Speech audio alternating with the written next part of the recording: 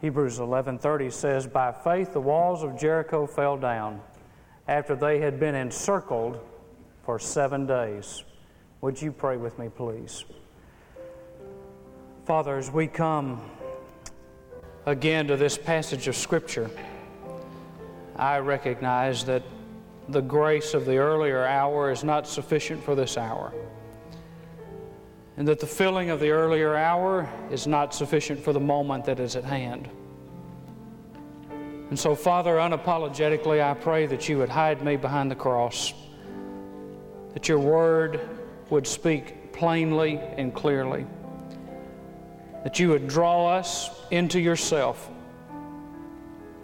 that believing you would be preeminent in our lives, that for those within inside this room and watching and listening by television, I pray, Father, that for the walls that they face and the obstacles in their life that pull them down, that somehow there would be a glimmer of hope today, and that those walls would come tumbling down in these next few moments, and that they would see the victory that is theirs in Christ Jesus. Holy Spirit, you are welcome in this place. Satan, you are not welcome, nor any one of your demons, nor any force of hell is welcomed in the midst of this room, because we have pressed on to Jesus Christ, and you are not welcomed nor wanted where Jesus is welcomed and wanted.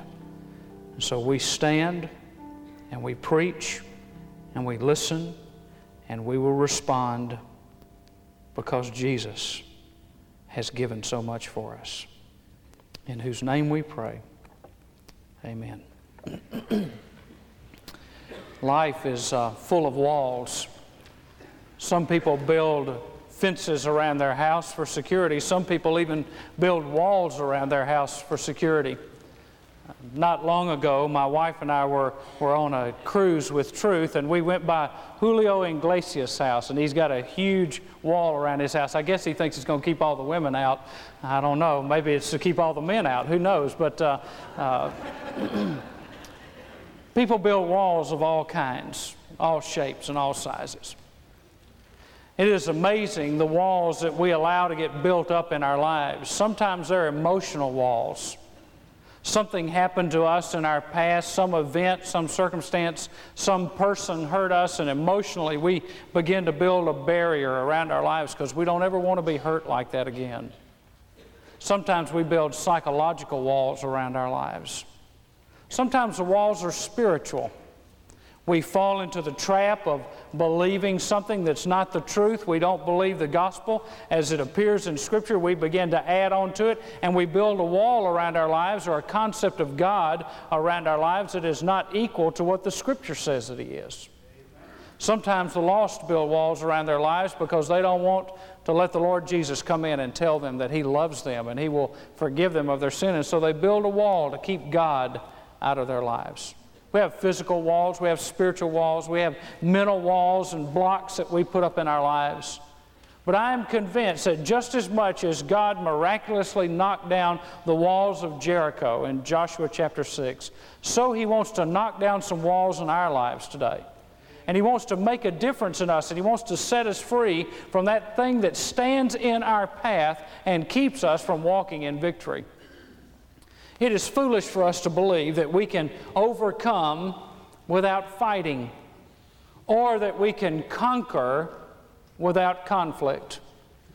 We call the deeper Christian life, or the victorious Christian life, by a Spirit-filled life, a number of names. Whatever it is, there is a battle that must be fought and is in fact ongoing if we're going to win in this life. Although the war has been won, there is a battle that goes on in spiritual warfare that we never get out of.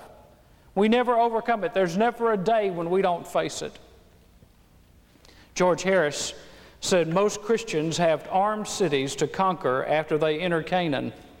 For many, there is one conquest that is particularly difficult, one special Jericho that blocks the path of their spiritual progress. Paul reminded us in 2 Corinthians 10:4 that the weapons of our warfare are not of the flesh, but divinely powerful for the destruction of fortresses. Now, I don't know what kind of fortress or stronghold or walled up area there is in your life today, but all of us at one time or another have had a Jericho that we've had to face. It is that thing, that situation, that relationship, whatever it might be, it is that area of our lives that keeps pulling us back and keeps us from walking in complete victory. It's the thing that Satan keeps putting his finger on and saying, yeah, well, if you are walking with God, why is this still in your life? It's the thing that gnaws at us and eats at us and works on us. It's that one thing we can't seem to get away from. What is it for you? Well, whatever it is, you're going to have to appropriate victory over that Jericho the same way that the children of Israel did. You can walk out of here today and it can still overwhelm you. In fact, Satan can build it up a little bit bigger. It will laugh at you. It will mock you. It will make fun of the fact that you even say you're trying to exercise faith. Or you can walk out of here and begin to see that wall tumble down and begin to see that God has given you a victory. The choice is always yours. God has provided the means of victory. He gives it to you to decide whether you want to take it or not. There are two things that I want you to see this morning. First of all, the inevitable conflict in verses 1 and 2 of Joshua 6. Now Jericho was tightly shut because of the sons of Israel. No one went out and no one came in. And the Lord said to Joshua, see, I have given Jericho into your hand with its king and valiant warriors. Now, isn't it interesting that God oftentimes speaks of future events in the past tense? Why does He do that? It is because God wants us to appropriate by faith what He has already given to us.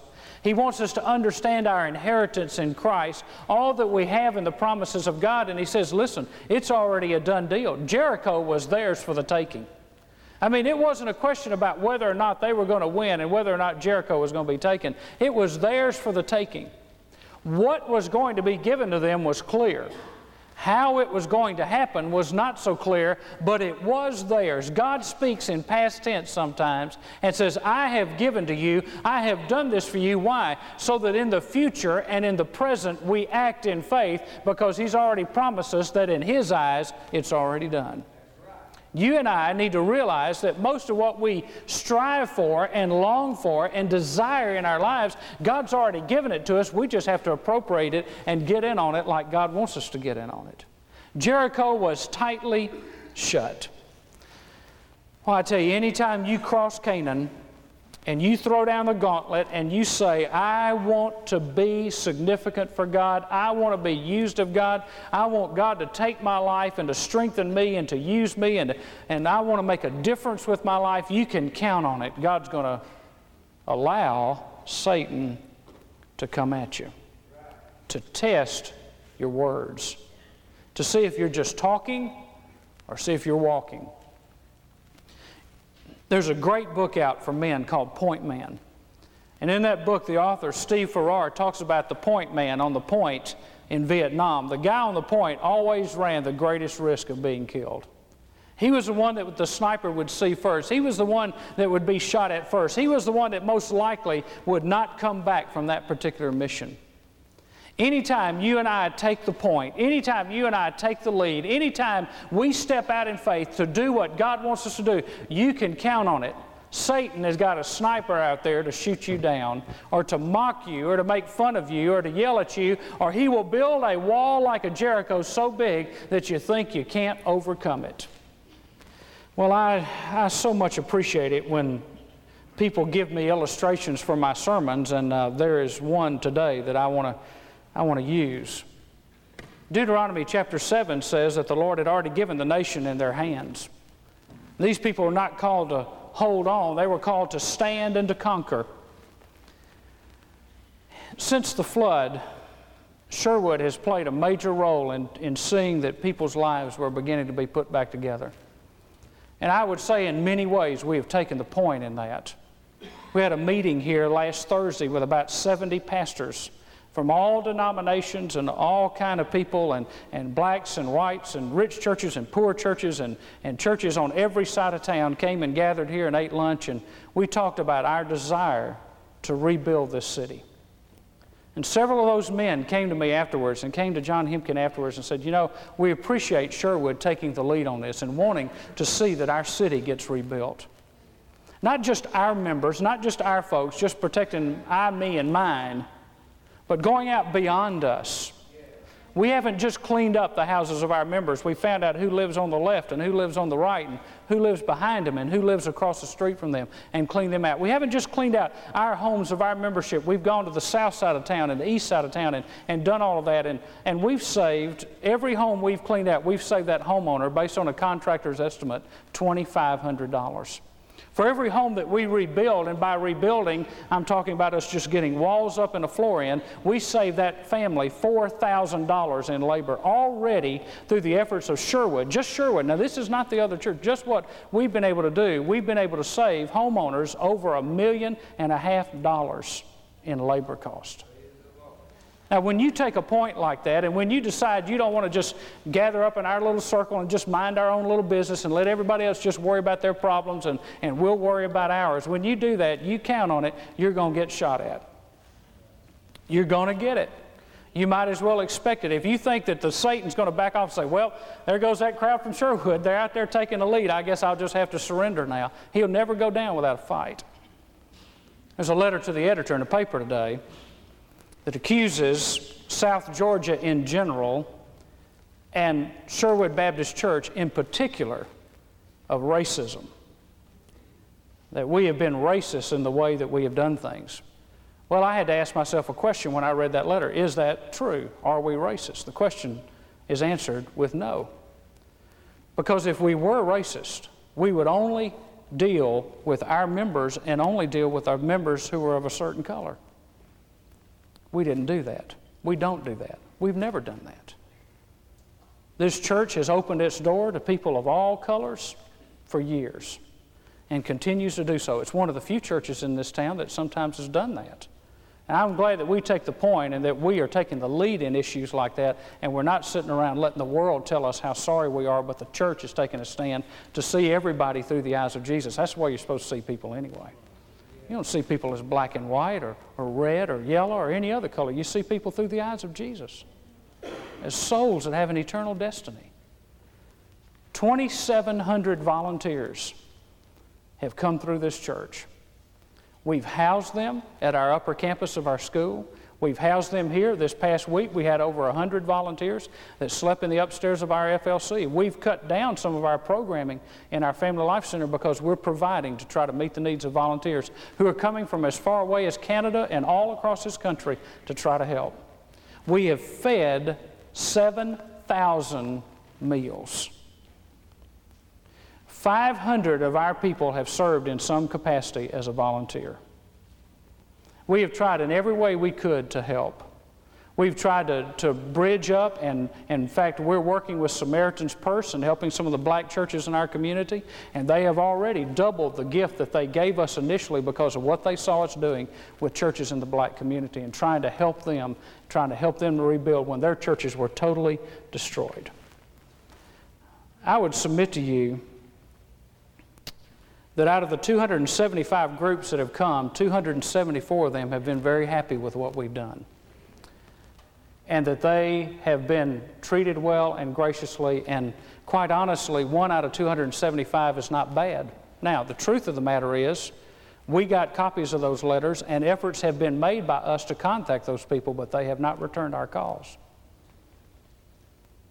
You see, Satan always wants to get an issue out in the public that divides what God's doing.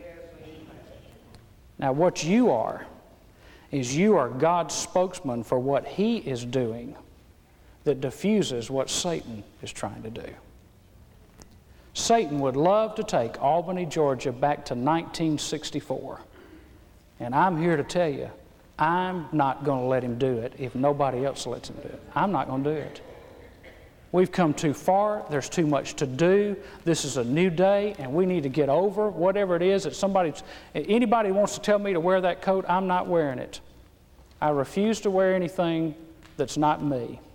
And that is not this church, And that is not the spirit of this church. And that is not the attitude of this church. And I'm grateful that it's not, and I'm grateful that by the grace of God it never will be. And the next crisis that comes, we'll be there and we'll help. And we're not going to ask questions about who you are and where'd you come from. We will help. Why? Well, because Satan's always building those walls. And I wrote down a note in my Bible, just keep the main thing the main thing. You know, the devil would just love to get us out chasing this issue. There are people who have shown up in this town trying to get us to chase this issue. I'm here to tell you, folks, what needs to happen is the Christian community has got to rise up and tell these people to quit trying to come and meddle in the business that we're trying to build and quit trying to tear down what we're trying to build up. God's trying to do something here. God's trying to do something significant in our midst. And the devil's always going to raise somebody up. And they may even say they speak in the name of God. He'll always try to raise somebody up to say, yeah, but. Well, if we made a mistake, we'll admit our mistake. We'll be the first ones to say, hey, we blew it in that instance. But we did not blow anything because we were racist. We never have. We never will. That will never. They can accuse us of a lot of things. But that's one thing they better not ever accuse us of, because that is not founded in truth. That's founded in somebody's speculation. Well, I chased that rabbit until he went home, so let's go to number 2. The illogical campaign. Verse 3, and you shall march around the city, all the men of war, circling the city once. You shall do so for 6 days. Also 7 priests shall carry 7 trumpets of ram's horns before the ark. Then on the 7th day you shall march around the city 7 times, and the priests shall blow the trumpets.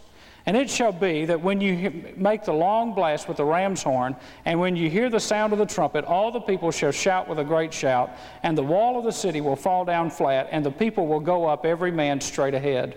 So Joshua the son of Nun called the priests and said to them, take up the ark of the covenant, and let 7 priests carry 7 trumpets of ram's horns before the ark of the Lord. Then he said to the people, go forward and march around the city, and let the armed men go on before the ark of the Lord.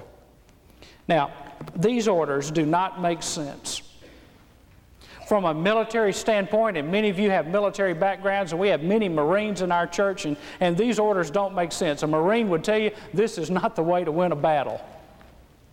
I mean, we love the Marine band, but the band is not going to, we got to get the soldiers out there. We got to get on the front line. We got to fight. We need the armament. We need the swords. We need the guns. We need the battering rams. We need all the equipment that we can get out to show these Canaanites that we are serious about taking over Jericho. And God says, don't do any of that. See, that doesn't make sense. But the task before us is not the task of understanding. It is the task of undertaking. It's not understanding what all God says to us, it's undertaking what He says for us to do. And this is not a test of walls. This is a test of will. Will the people of God obey God in what He says to do? This is just as foolish in the rational, reasoning mind of man as walking across a river at flood stage and believing it's going to dry up. But God is continually bringing His people to times of testing when they must decide, are we going to do what God says, or are we going to do what appears logical and reasonable within our minds? Are we going to act on our 5 senses, or are we going to act on faith? It was not a test of Jericho, it was a test of their hearts. And they came before God and they issued and exercised faith in several forms. First of all, there is submissive faith. Submissive faith. The victory was a done deal, although there was no external evidence that they were going to have a victory. Now, if you want to have submissive faith, here's what you have to do. You simply have to do the last thing God told you to do. Whatever God told you to do it and keep doing it.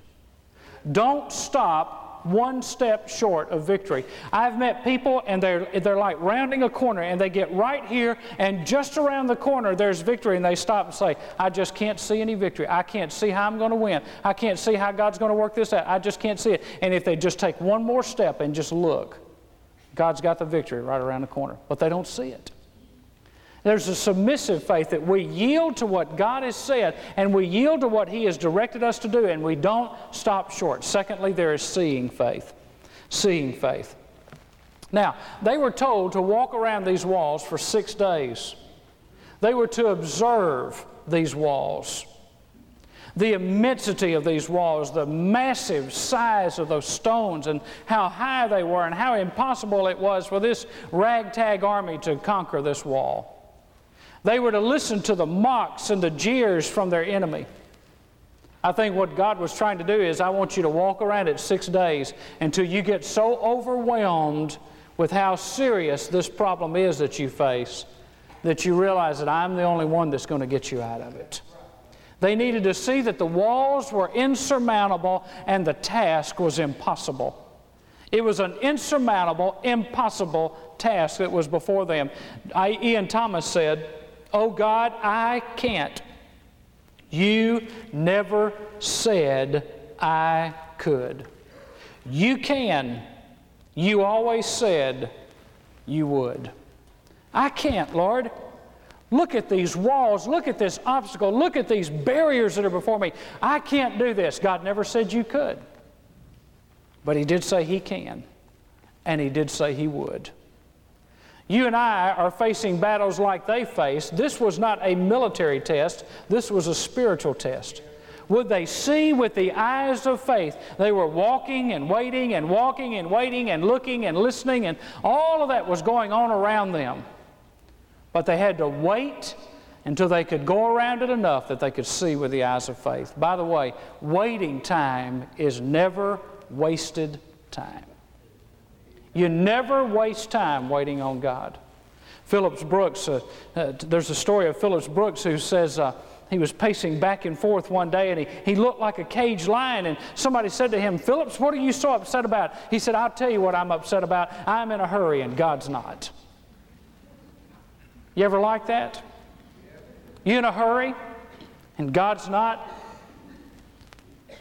You see, there must be that seeing faith. We get so upset. We don't want to wait and see what God will do. I mean, we get upset when we miss an elevator. You know, if we miss one door in a revolving door, we're upset. If we don't speed up and go 8 miles over the speed limit and pray that cop doesn't have his radar detector on and get through that yellow light, then we're going to have to sit there for one more minute. We hate that. We go to the fast food place and there's 8 cars in the line and we say, "This is ridiculous." People in Europe are waiting 4 hours for a gallon of milk. They drive 2 hours to get it. And we get 8 cars in a line for a burger and order of fries and a real meal deal, and we just go ballistic. I can't believe, why don't they hire people to work here? I just don't see how anybody, and see, God says, I want you to see the obstacles, and I want you to wait until you don't see it and figure it out in your mind, but you see it with my eyes. God is trying to move us from being unbelieving believers to being believing believers. There's a third thing. There is a silent faith. Verse 10. This is why you know that the children of Israel were not Baptist. But Joshua commanded the people, saying, "You shall not shout, nor let your voice be heard, nor let the word proceed out of your mouth until the day I tell you, shout, then you shall shout." There was to be no second guessing. There was to be no questioning. They were to be quiet. Don't you know, I mean, we love to talk about our problems. Can you imagine God saying, "I don't want y'all to say another word for 6 days"? Now, I know you don't do this with your kids. But have you ever said to your kids, because you just got tired of it, you said, "I don't want another word in this house for 10 minutes. And boy, for them 10 minutes might as well be eternity.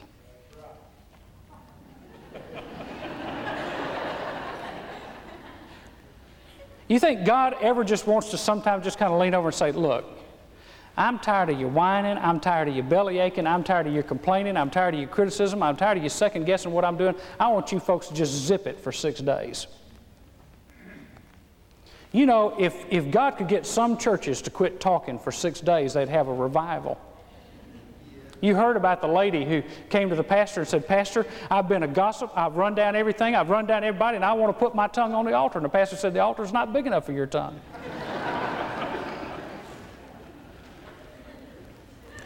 There must be silent faith. We have to be silent and stand before God. You see, critics and complainers and those who question have no part in the economy of God.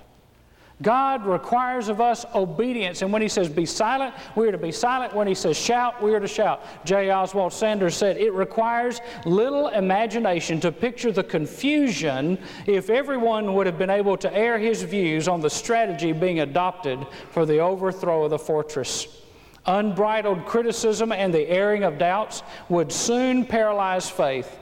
They would have talked themselves out of faith on the first day, for unbelief is unbelievably contagious." Unbelief is unbelievably contagious. Now here's just my hunch. I think the Lord said, "I want you folks to be quiet." Now there's going to be a lot of you, and you're going to be walking around there, but I don't want you to turn around to this guy on the side of you and say, "Well, what do you think about this? What do you think? You think Joshua's smart to do this? I mean, you think God really said to him that we're supposed to do this? Or you think they just had a bad dream and he thought it was God speaking to him? What do you think about?" "Well, I don't know. I heard about a guy who trusted God one time and he got in trouble. I heard about a guy that believed." I read a story in a magazine one day about somebody who said God told them to do something just like that, and they were an absolute failure, and they went bankrupt, and this happened to them, and that, and their lives fell apart, and everything. You just see, doubt is contagious. Now, let me just tell you how contagious it is. This is a holiday weekend. We got some folks worshiping God on a lake today.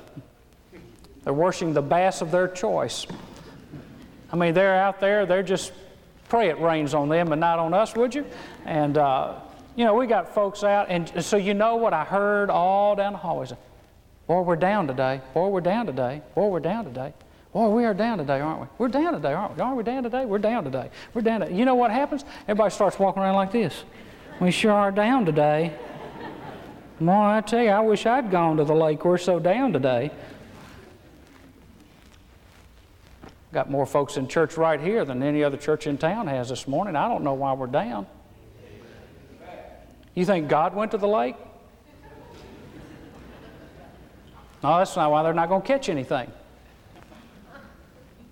You see, we get so caught up in the moment and we let that unbelief spread in us. That's why we have to spend some time sometimes being quiet. Because it's not talking ourselves up to believing. It's not letting somebody talking us out of believing. It's just being quiet and learning how to believe God. Unbelief is contagious. And you see, if you aren't going to walk in faith, then you don't have any right to criticize those who are trying to walk in faith. We are called to be silent in our faith. Now, I want you to notice something. There was no pep rally. There was no cheering. There was no getting worked up for the big event. This was silence. And they blew the ram's horns. Now, it's significant that Joshua would record that they were ram's horns. Ram's horns were not the horns used for battle. They were the horns used to call the people to worship, not to battle. God said, "You're not going to war, you're going to worship, and you're going to take the ark of the Lord with you, and we're going to worship, and we're going to praise, and we're going to be still and know that He is God. And in the middle of it, when you start to learn how to worship me like you're supposed to, I'll fight your battle for you." You see, we're out there trying to war for God, and God says, "If you just learn to worship me, I'll go to war for you." And they hadn't seen anybody until they've seen the captain of the Lord of hosts. I'll be the one that'll fight your battle. I'll be the one that'll stand. You see, they weren't trying to believe. They weren't pretending to believe. They were believing God. And they were walking in silence and in trusting God. Fourthly, there is a sustained faith. Now, this ties a little bit to one of the previous ones, because the trip from Gilgal to Jericho and around the city would take about 2 hours. And so they would get up, they'd get dressed, they'd march for 2 hours and come back and sit around for the rest of the day. Most of the victories in life are at the end of a time of waiting. The problem with life is it's so mundane. I mean, we kind of get up and do the same things every day. You know, we eat the same things. We go to the same places. We have the same kind of job. And basically, although faces and names may change, we kind of do the same thing. You know, if you just want to have a thrill one day, go a different way home. Some of you have been driving home the same way for so long, you don't know that they've made 12 other roads to get you there. I mean, you just got a groove worn out. You don't even have to drive your car anymore. You just crank it up and get in it, close your eyes, and it goes itself because it's been doing the same thing day in and day out. But you see, the waiting and the sustaining is for one reason. There comes a day when there's shouting and there comes a day when there's victory. But if you haven't waited and if your faith hasn't been sustained, then you're not ready when it's time to go.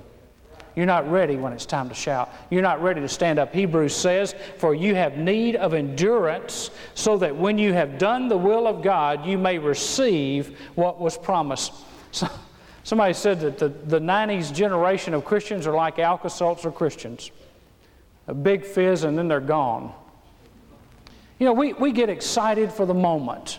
You know, if there's a Bible conference or a revival or a concert or something else that's going on that's really exciting, we'll get up for that. God says, hey, I want you to be there through the day in, the day out, the routine, the rut. Whether you're waiting on me, whether it's exciting and you're walking around and things are happening, or you're just sitting and waiting for me and seeing what I'm going to say to you, I want you to have sustaining faith that'll see you through. Again, there's that idea. You get one step short and then you stop.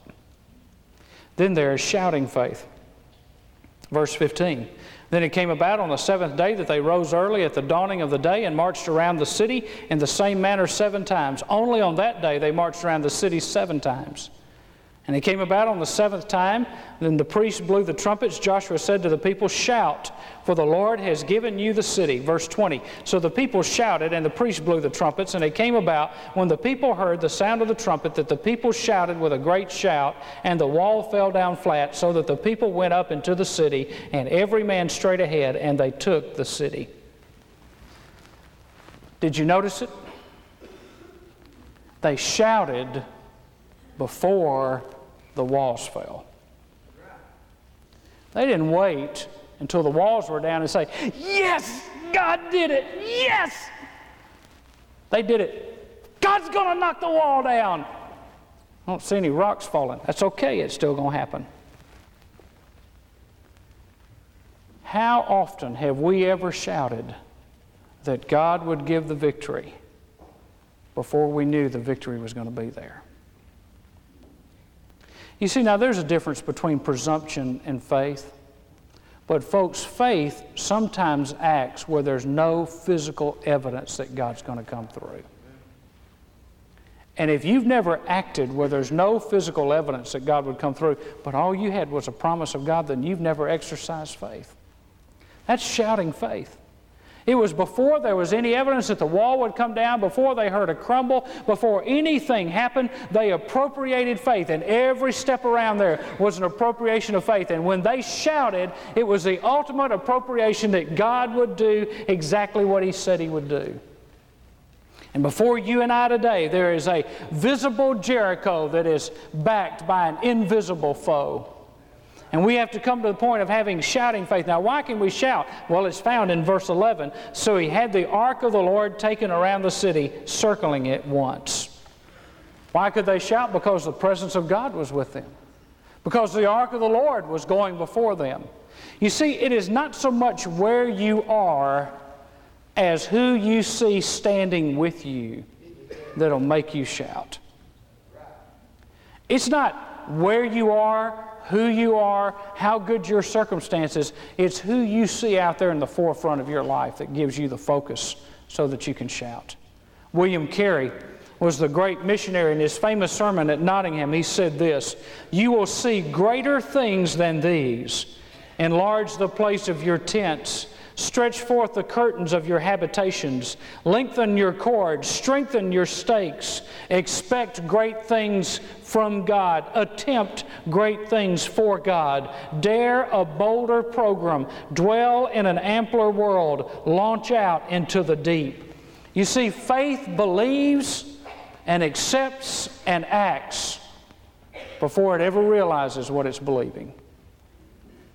Now, I'll just give you a hint about some of what we're going to talk about tonight. I believe that God's got some supernatural things that He wants to do with us.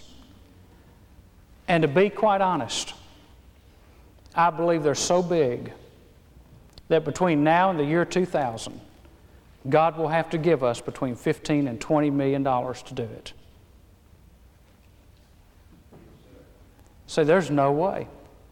Well, your walls will never come down either. I'll tell you something, folks. I'd rather die climbing than die in the gutter talking about what God never did. I would rather try something and fail than to never have tried anything and to die mediocre. It won't cost us but about $15 or $20 million. But hey, God can knock down walls. He can build walls. God wants to provide the resources He can He? Well, then maybe we ought to start standing in silence so that there comes a day when we can shout in victory. What do you believe in God for? What do you believe in God for that is so big and so awesome and so incredible that when He tells you to shout, you can shout, and maybe everybody around you will say, "You're crazy. God's not going to do that." Don't let the cynics and the skeptics and the doubters and the critics keep you from taking what God has for you. Now, finally, there is saving faith. Verse 17. "And the city shall be under the ban, and all that is in it belongs to the Lord. Only Rahab the harlot and all who are with her in the house shall live, because she hid the messengers whom we sent." Now they had a shout, and there was a sound of the trumpets, and the walls collapsed, and everything was destroyed but Rahab and her family. Now if you remember in chapter 2, her pardon, her redemption, and her deliverance was prearranged. The spies said, "When you hang that scarlet cord out your window, then we will know that you are in that house, and all who are in that house will be spared." And because Rahab believed God and trusted God and recognized that the God of Israel was the one true God, her life and her family were spared, and she is in the lineage of Jesus Christ. Now, in the same way, there has been pardon prearranged for you. 2,000 years ago on a cross outside of Jerusalem, Jesus Christ died, all God and all man, and shed His blood for the remission of sins. And the Scripture tells us, without the shedding of blood, there is no remission of sins. That's the scarlet thread. That's the blood that works its way all the way through the Scriptures. You and I find forgiveness of our sin by being cleansed by the blood of Jesus Christ. Now, when He comes back, and by the way, He is coming back. When He comes back, two things are going to happen. There's going to be a shout, and there's going to be the sound of a trumpet. Just like at Jericho, there was a shout and the sound of a trumpet. And at Jericho, it will be the same at the second coming of Jesus Christ. There will be a shout and the sound of a trumpet for those who are not under the blood, for those who are not within the provision of Jesus Christ. There will be destruction and collapse and eternal judgment. For those who are under the blood, there will be eternal deliverance and an eternal home in heaven. In your future, in my future, is a shout and the sound of a trumpet. What I do with Jesus Christ determines if it is for my destruction or for my deliverance. 3 words that you need to act on today. And I want to ask you to stand if you would, and I'll give you those 3 words very quickly.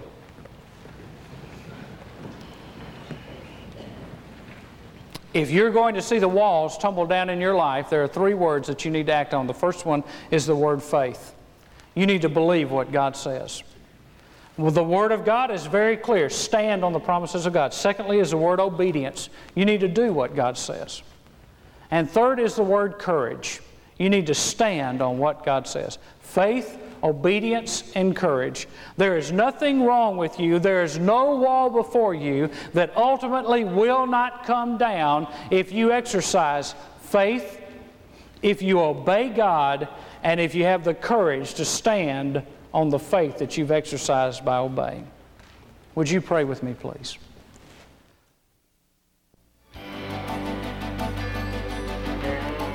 This is your invitation to be part of the excitement of worship every week at this time at Sherwood Baptist Church, located at 2201 Whispering Pines Road in Albany.